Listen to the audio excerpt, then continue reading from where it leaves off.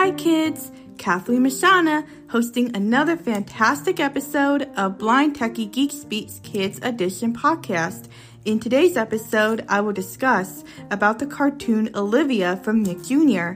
Olivia is a 6-year-old pig that lives with her parents and her two brothers, Ian and William.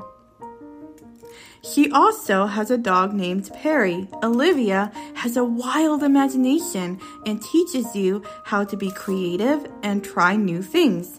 In the episode, Olivia Plays Hotel, Olivia and her friends get dismissed early from school because of a snowstorm. She invites her friends, Julian and Francine, over because their parents can't leave work due to the snow. When Julian and Francine arrive at Olivia's house, they decide to pretend it's a hotel. The electricity goes out because of the snowstorm, but it comes back on towards the end of the episode. During bedtime, Olivia's mother tells her that Francine and Julian's parents made it home safely, but the parents said it was okay for Julian and Francine to have a sleepover at Olivia's house. You're listening to Blind Techie Geek Speaks Kids Edition podcast. Ask a grown-up to click the subscribe button so that way you'll be notified when new episodes become available.